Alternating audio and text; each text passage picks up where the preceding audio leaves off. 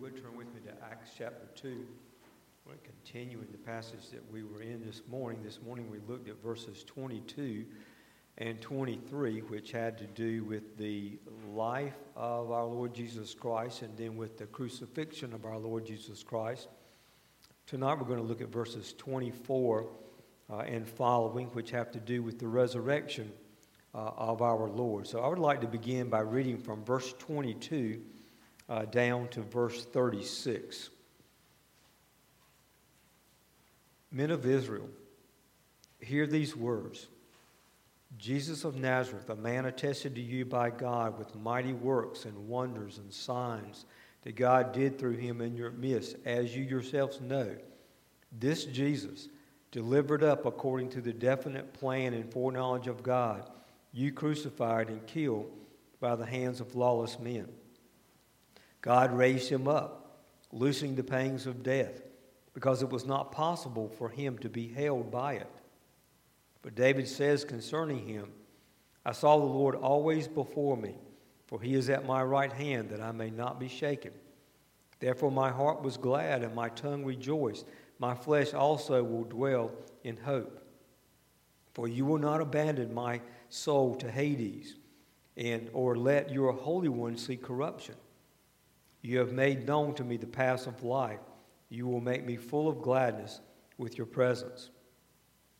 Brothers, I may say to you with confidence about the patriarch David that he both died and was buried, and his tomb is with us to this day. Being therefore a prophet, and knowing that God had sworn with an oath to him that he would set one of his descendants on his throne, he foresaw and spake about the resurrection of the Christ, that he was not abandoned to Hades, nor did his flesh see corruption. This Jesus God raised up, and of that we all are witnesses. Being therefore exalted at the right hand of God, and having received from the Father the promise of the Holy Spirit, he has poured out this that you yourselves are seeing and hearing. For David did not ascend into the heavens, but he himself says, the Lord said to my Lord, sit at my right hand until I make your enemies your footstool. Let all the house of Israel therefore know for certain that God has made him both Lord and Christ, this Jesus whom you crucified. Now this morning in verses 22 and 23 we saw that Jesus was attested to by God. He was accompanied his life by mighty works and wonders and signs, and that the people that Peter is speaking here to in Acts chapter 2, they know that quite well. These events are just from a few weeks earlier of his death and his resurrection, and the people have known his ministry. Jesus was widely known, as we saw in the scriptures this morning, throughout Israel. And so these people knew full well about who Jesus was and that he was a man that God had put his stamp on as this miracle worker in their midst. We saw in verse 23 that men had a specific role in the death of Christ, and we talked about this morning the details of his crucifixion. We also saw in verse 23 that God had a specific role in his crucifixion, and we talked about the definite plan and foreknowledge of God and why that was the case and what the implications of that truth was. Now tonight we come to the resurrection of our Lord, and then following verse 24 we're going to see the scriptural evidence from the Old Testament proving that Jesus was in fact the Messiah. Verse 24 says, God raised him up, loosing the pangs of death, because it was not possible for him to be held by it. Now, this is a revolutionary message. If it was not true that Jesus had been raised from the dead, then this particular audience that knew him full well, would have been the ones to challenge what Peter is saying here in his sermon. These men who knew Jesus are the ones to whom Peter is declaring that God raised him up. And if that was not true, and if people had information to the contrary here, these men of Jerusalem, they would have every opportunity to challenge what Peter is saying, but they do not. Now, let me make a few statements to you about the resurrection. The resurrection of Christ is the central theme of gospel preaching. This was the dominant note of the apostles' preaching. They had more to say about this than they had to say about his death. Now, one of the things that is interesting, if you go to the book of Acts and you read the many sermons that are there, the impression that you get from just a casual reading of those sermons is how significant the subject of the resurrection is in those sermons. Now, we talk about the resurrection some, from time to time in our preaching. We don't ignore, I hope, that subject. But we tend to talk more about the cross of Christ than we do the resurrection of Christ. Like, I think that is the case with us here in modern times. But it is clear that the apostles, when they were preaching here throughout these early years of the church in the book of Acts, that anytime they talked about the cross and the crucifixion, it was only to lead in to them declaring that Jesus Christ has been raised from the dead. It was the central point of their message and of their preaching. It is the resurrection of Jesus from the dead, I would suggest to you, that proves everything. All things essential and primary to the Christian faith turns on this truth. The resurrection proves that Jesus Christ is God.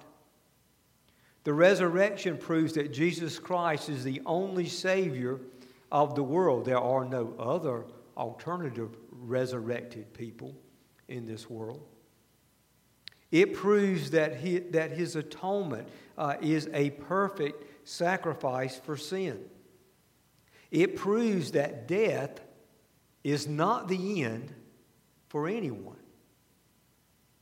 It proves that there is a future resurrection. It proves that there is a future judgment. It proves that all the Scriptures are true, that the promises and the claims of the Bible are real. All of these things are proven by his resurrection from the grave.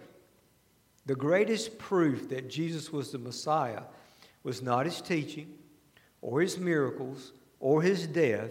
It was his resurrection from the grave. Thousands of people were crucified on Roman crosses. Only one died for the sins of his people, and only one was raised from the dead. Jesus of Nazareth was the Son of God, and it was demonstrated by his resurrection. His resurrection is the cornerstone upon which all Christian truth and practice depends. Everything is built on this. Without the resurrection, there's no Christian faith. Without the resurrection, there's no salvation. Without the resurrection, there's no hope. If Jesus was not raised from the dead, then nothing matters.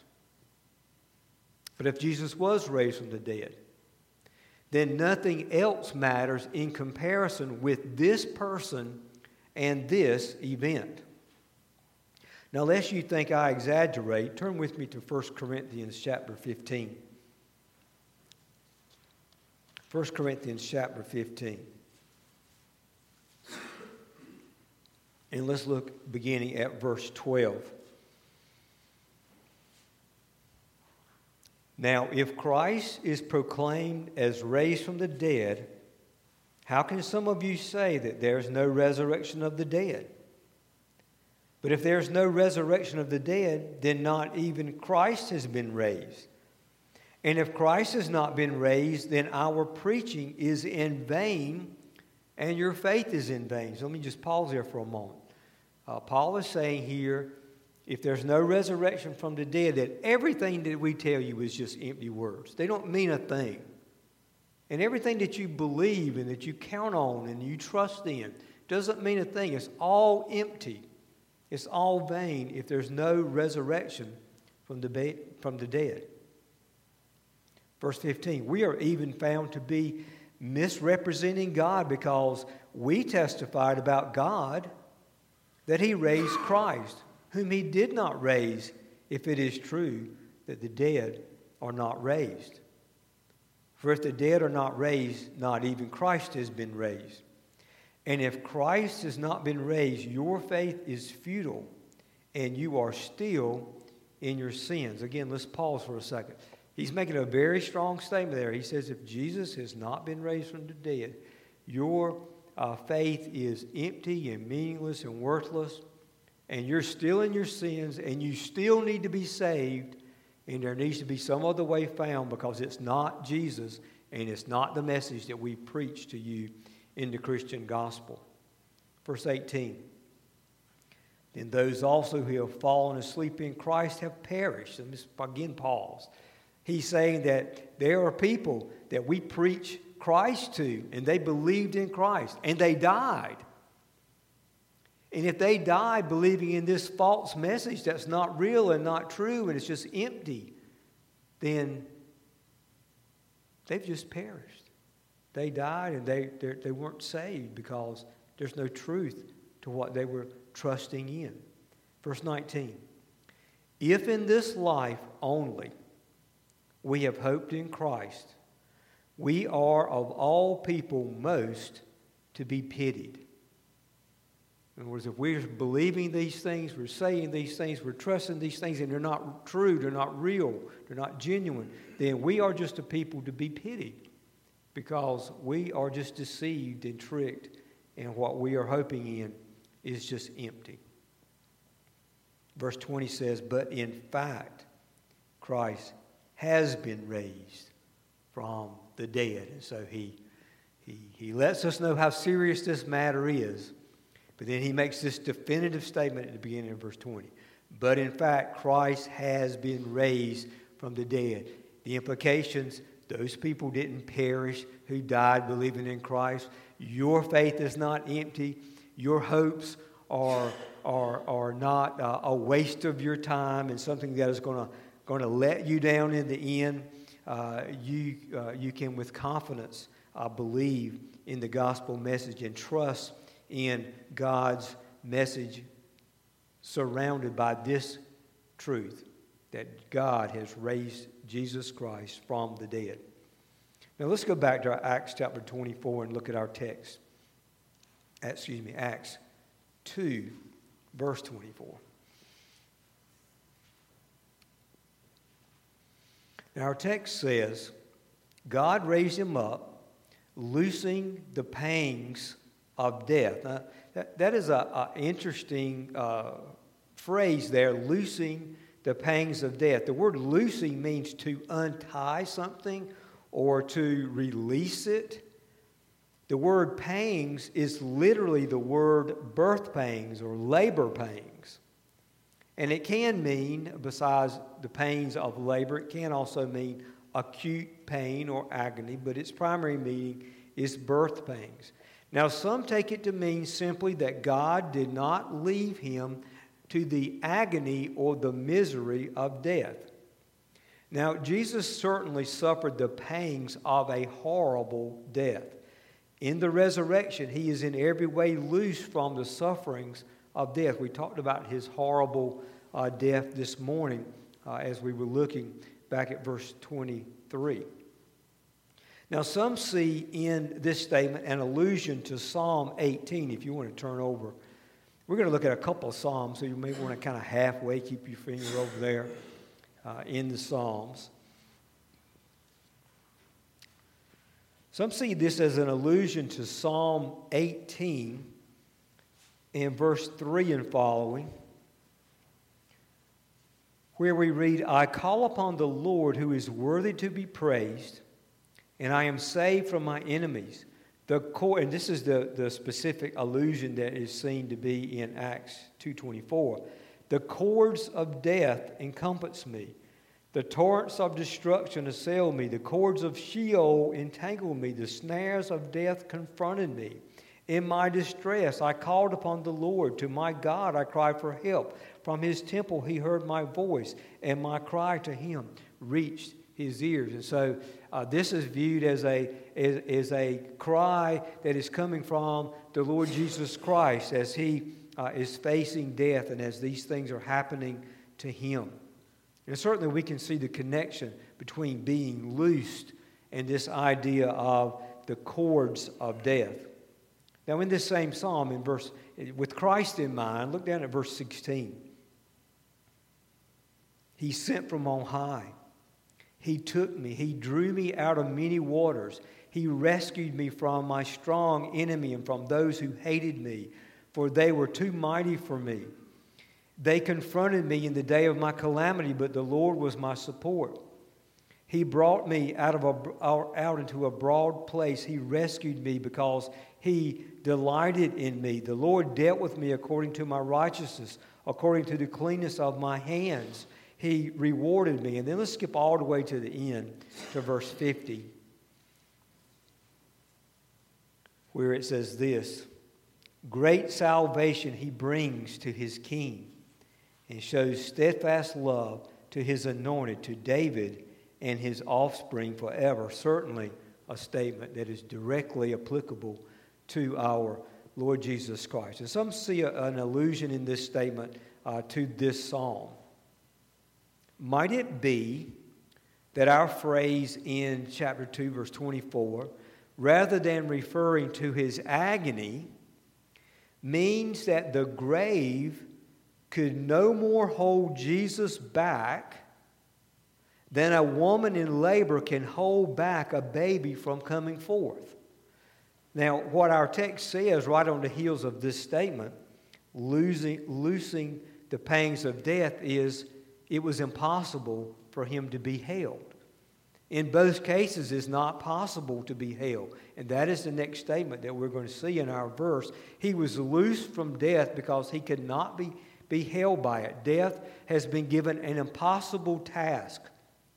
The evil one, the one who has the power of death, Hebrews 2:14, gives death this charge: hold as prey Jesus of Nazareth in your bonds. And death could not do it. He could not be held by death. Now, our verse, the next phrase in our verse is because it was not possible for him to be held by it. Now, this is truly an extraordinary statement. This statement is in contradiction to everything that we know.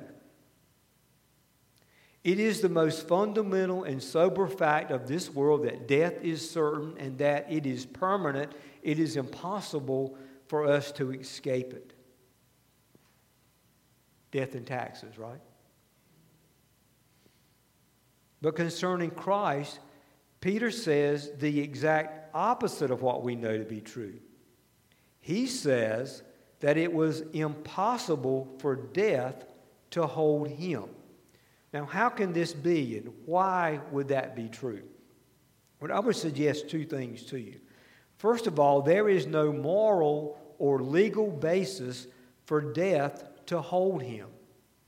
Now, Romans 5:12 says, therefore, just as sin came into the world through one man, and death through sin, so death spread to all men because all sinned. And so there's this direct connection between sin, being a sinner, and being subject to death.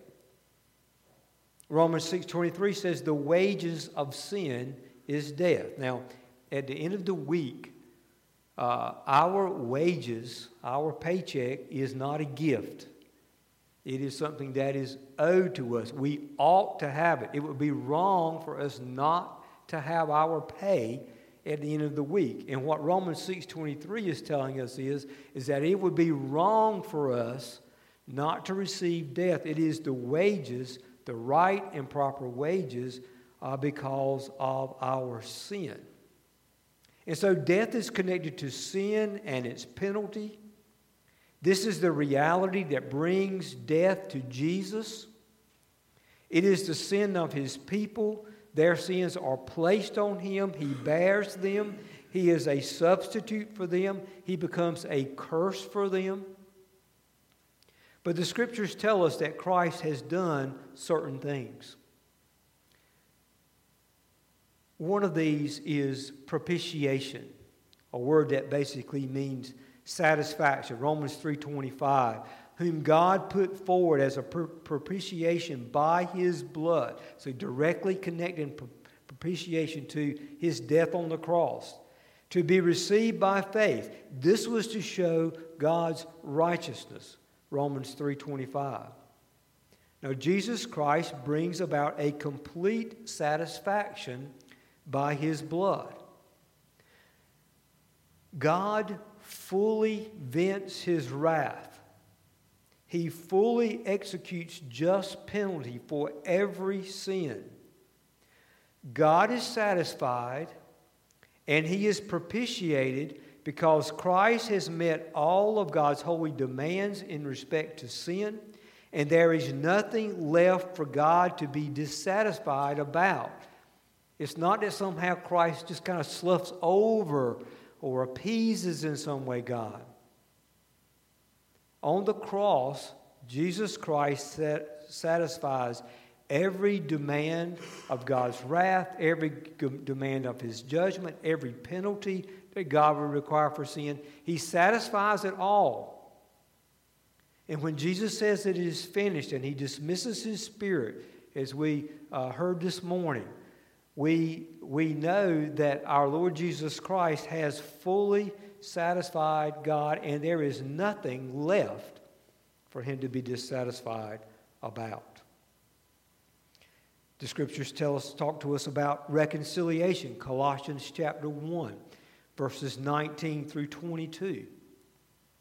For in Him all the fullness of God was pleased to dwell, and through Him to reconcile to Himself all things, whether on earth and in heaven, making peace by the blood of His cross. And so the reconciliation that Christ accomplishes as He brings God and man together, He brings all of God's elect together and reconciles them to God. This is done by the blood of His cross, and so it has everything to do with His dying. Verse 21, and you who once were alienated and hostile in mind, doing evil deeds, He has now reconciled in His body of flesh by His death, in order to present you holy and blameless and above reproach before Him. And so because of what Christ has done, He can present us as holy, blameless, and above reproach. Those are words that never, ever should apply to us in our native state. That is not what we are, but that is what we are because Christ has reconciled in His body of flesh, in His death, us to God, making these things true. And this verse also says at the end of verse 20, making peace by the blood of His cross. Not only reconciliation, but peace with God. Now over in Hebrews chapter 9, let me flip over there, Hebrews 9, verses 11 and 12. There's another thing that has happened in the cross. And I'm not going to exhaust all the things that have happened and have been accomplished by Christ. I'm just hitting a few high spots here. But Hebrews 9, verses 11 and 12 says this, but when Christ appeared as a high priest of the good things that have come, then through the greater and more perfect tent, not made with hands, that is, not of this creation, He entered once for all into the holy places, not by means of the blood of goats and calves, but by means of His own blood, thus securing an eternal redemption. And so our Lord Jesus Christ, He accomplishes this redemption for His people. The full price is paid for our release. Our verse says that thus securing an eternal redemption. That is a redemption that fully satisfies God, meets every requirement, every debt that God's people have been paid, and is an eternal redemption. It will last forever. It will never come to an end. Over in chapter 10 here in Hebrews, He makes this statement in verse 12. But when Christ had offered for all time a single sacrifice for sins, he sat down at the right hand of God, waiting from that time until his enemies should be made a footstool for his feet. It's what Hebrews 10:12 is telling us, is that Jesus comes into the world and he makes this once for all sacrifice for sin. There's much about that in these chapters 9 and 10 in the book of Hebrews. And he makes this once for all sacrifice for sin. It is never to be repeated again. It is an eternal redemption. And then we see that we can know exactly that it was successful, and that it was good, and that it was right and accepted by God. Because it says he sat down at the right hand of God when he finished this work. All the requirements of justice have been satisfied. And what is the proof? Romans 1:4. Romans 1:4 tells us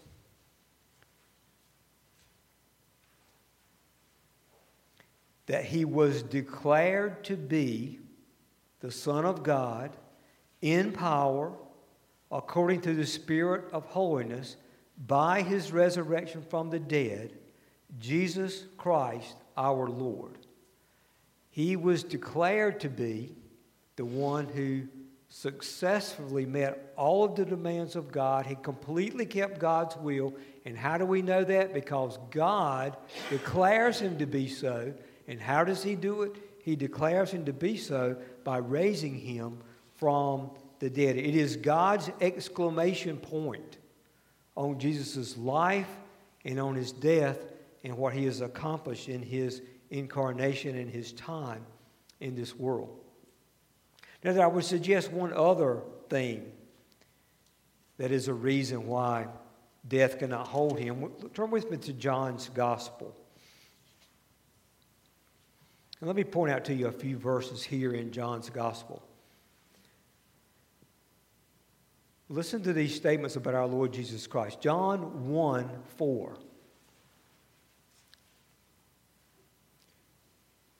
In him was life, and the life was the light of men. And so John is saying here that intrinsic to this man, Jesus Christ, different from all of us, we don't have life in ourselves, but in him was life. He was a source of it. He was the living one. Chapter 5, verse 21. Chapter 5, verse 21. For as the Father raises the dead and gives them life, so also the Son gives life to whom he will. And then verse 25. Truly, truly, I say to you, an hour is coming and is now here when the dead will hear the voice of the Son of God, and those who hear will live. For as the Father has life in himself, so he has granted the Son also to have life in himself. And he has given him authority to execute judgment because he is the Son of Man. Do not marvel at this, for an hour is coming when all who are in the tombs will hear his voice and come out, and those who have done good to the resurrection of life, those who have done evil to the resurrection of judgment. God has life in himself. The Son, the Lord Jesus Christ, also has life in himself. Chapter 10, verse 11.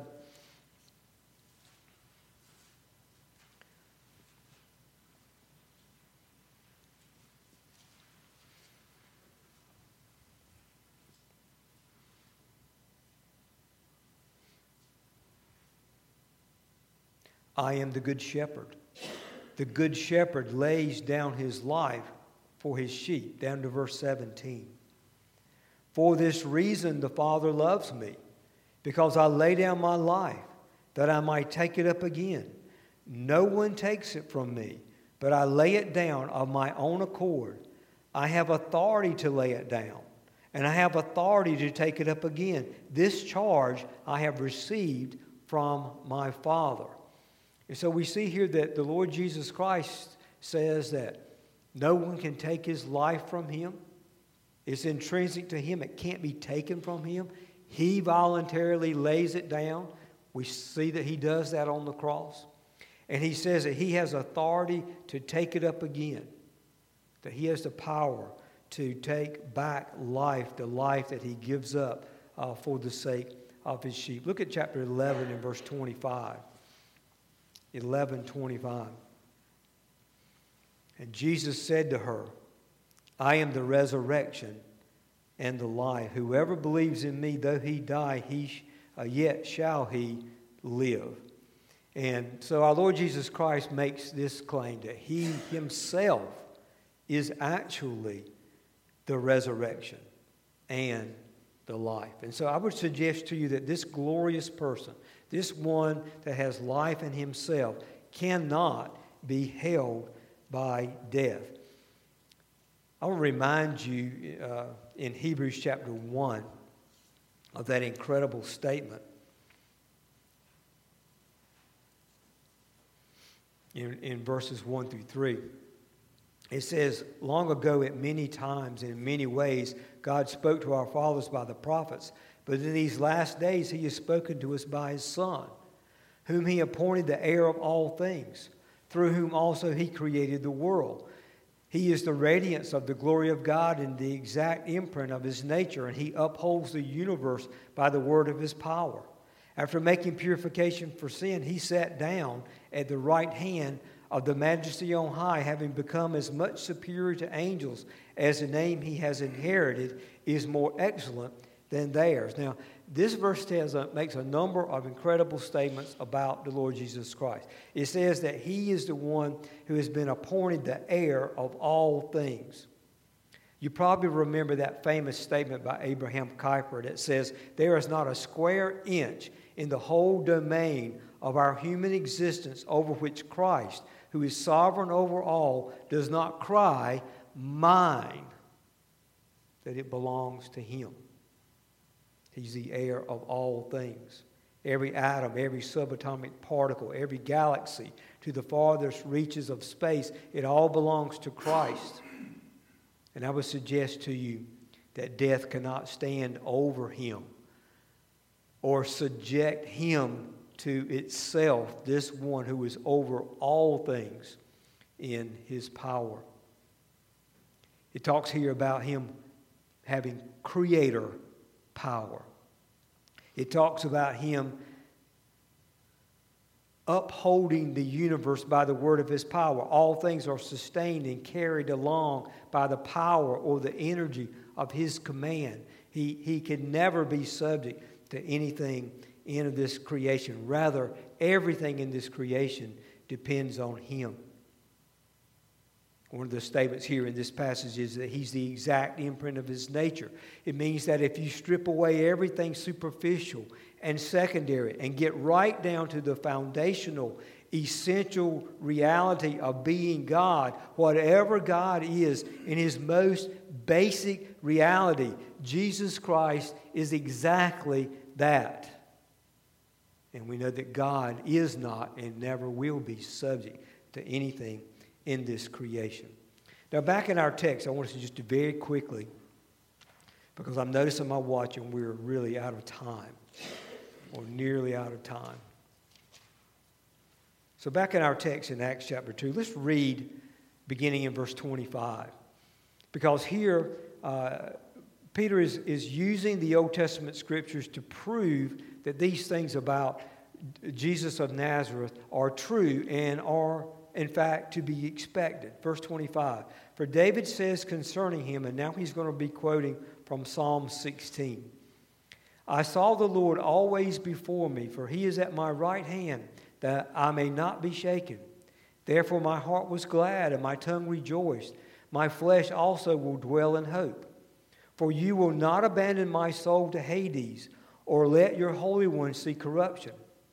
You have made known to me the paths of life, and you will make me full of gladness with your presence. Now note that in the beginning words of verse 25, it is Peter's assessment that when David writes this psalm, that David is saying concerning the Christ, the Messiah, that is not going to be ultimately fulfilled in David. It's going to be fulfilled in David's greater son, the promises, especially in verse 27, for you will not abandon his soul to the grave, or let his Holy One see corruption. In other words, his body is not going to decay and come to ruin in the grave. Now, I'm going to kind of skip ahead a little bit because of our time. In verse 29, he says, brothers, I may say to you with confidence about the patriarch David, that he both died and was buried, and his tomb is with us to this day. So the implication of that, I hope, is clear to us all, that this was not fulfilled in David. David did not have verse 27 come to pass in his life. He, in fact, was buried, and he did see corruption. Verse 30, but being therefore a prophet, and knowing that God had sworn with an oath to him that he would set one of his descendants on his throne, he foresaw and spoke about the resurrection of the Christ, that he was not abandoned to Hades or to the grave, nor did his flesh see corruption. Now, I want you to turn. There are several passages I was going to look at, but we'll just look at one. Again, Psalm 132. Psalm 132. Just to remind you of what David has in mind as he makes this prophecy. It is the Davidic covenant. It is the promises that God made to David. And look in Psalm 132 and verses 11 and 12. The Lord swore to David a sure oath from which he will not turn back. One of the sons of your body I will set on your throne. If your sons keep my covenant and my testimonies that I shall teach them, their sons also forever shall sit on my throne. And how is that ultimately going to be fulfilled? Are any of David's sons going to keep his covenant and his testimonies? They are not going to perfectly keep those things, but there is one of his descendants that will do exactly that. And when he does that, perfectly keeping covenant, perfectly keeping the testimonies of God, he will, in fact, sit on David's throne forever. It is a reference to our Lord Jesus Christ. Now, back in our text in Acts, we're at verse 32. This Jesus God raised up, and of that we are all witnesses. Let's pause there for just a moment. Let me remind you, back in Acts chapter 1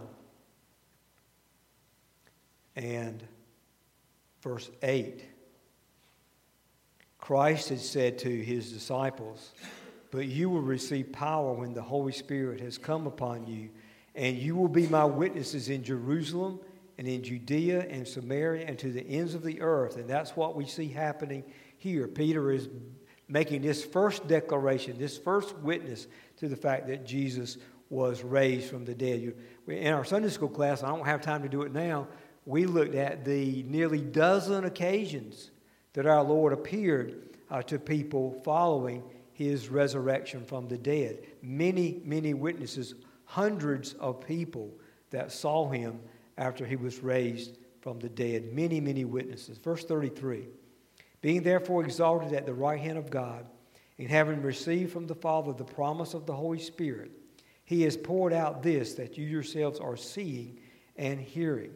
And so what he's saying here in these verses is, on this day of Pentecost, when you see the Holy Spirit being poured out in the events of this day, this is happening because the Lord Jesus Christ has not only been exalted, has not only been raised from the dead, but he is also, Psalm 110 that he quotes from, he has also been exalted to the right hand of God in heaven. And he there has received all the promises that God had given him that he would receive upon his triumph. We see the Psalm 110 being quoted in verse 34. For David did not ascend into the heavens, but he himself says, the Lord said to my Lord, sit at my right hand until I make your enemies your footstool.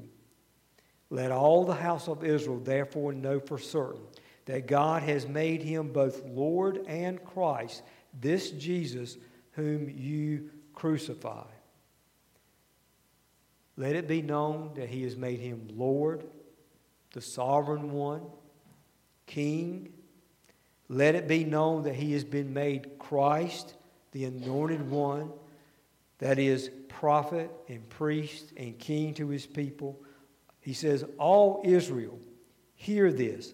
This man God has made your only hope and salvation. Know this for certain. Now let's talk just quickly about the implications of this doctrine, the truth about the resurrection. If you are a Christian, Ephesians chapter 1, verses 19 and 20 tell us that you are a Christian and you are spiritually alive because God has exercised in you the same power that he used when he raised Jesus Christ from the dead. God has already exercised resurrection power in your soul, making you spiritually alive. Of course, one of the implications of that to us is that he will exercise that same resurrection power again at a future day in our body on the last day when he also raises our body to newness of life. In Romans chapter 6, you want to turn over there for just a moment. Romans chapter 6. Let me point out a couple of verses to you. Verses 3 through 5. Therefore, brothers, I got the wrong verse. Hold on one moment. Romans 6, 3. Do you not know that all of us who have been baptized into Christ Jesus were baptized into his death?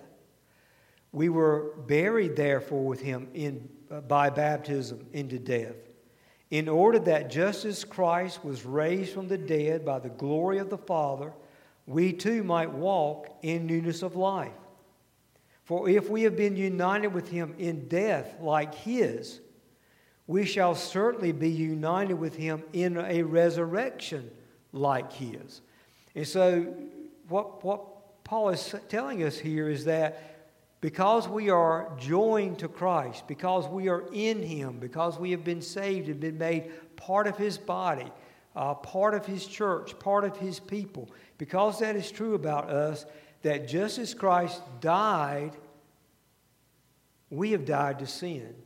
And just as he was raised from the dead, we're going to have two things to be true about us. As born-again people, we're going to walk in newness of life, and also as born-again people, one day we're going to experience the fullness of his resurrection. We too will be raised from the dead. Every Christian, every true Christian will walk in newness of life. And every true Christian will, on the last day, be raised, body and soul, from the dead. Now, one last verse, Romans 10. Romans 10, 9 and 10. And I just want to bring this to your attention because this is critical to the gospel itself. We have a simple way to assess whether or not we are a Christian, and it's found in Romans 10, 9 and 10. There are just two things in this verse. It says, if you confess with your mouth that Jesus is Lord and believe in your heart that God has raised him from the dead, you will be saved. For with the heart one believes and is justified, and with the mouth one confesses and is saved. And so being justified, that is being made legally right with God and being saved, being delivered from all the ruin and misery that we're in as lost people, those are things that happen to us when we come to Christ. But there's just two things that are stated in verse 9 that are essential things. It is that you confess that Jesus is Lord, and that you believe that God raised him from the dead. Now, saying that Jesus is Lord is not just something that we with our lips say. In your heart of hearts, in the part of you that only you know and God knows, in that place that none of the rest of us can see, we can't see into the deep places of your soul, in that place, can you say, Jesus is Lord? He is my master. I belong to him. I will serve him. And then the other question in our verse, do you believe what stands in contradiction to everything we know in our world, that Jesus Christ was in fact raised by God from the dead? These two things. Is Jesus your master? And do you believe in this teaching from Acts 2:24 that God has raised him up from the dead, that death could not hold him? Let's close with the word of prayer.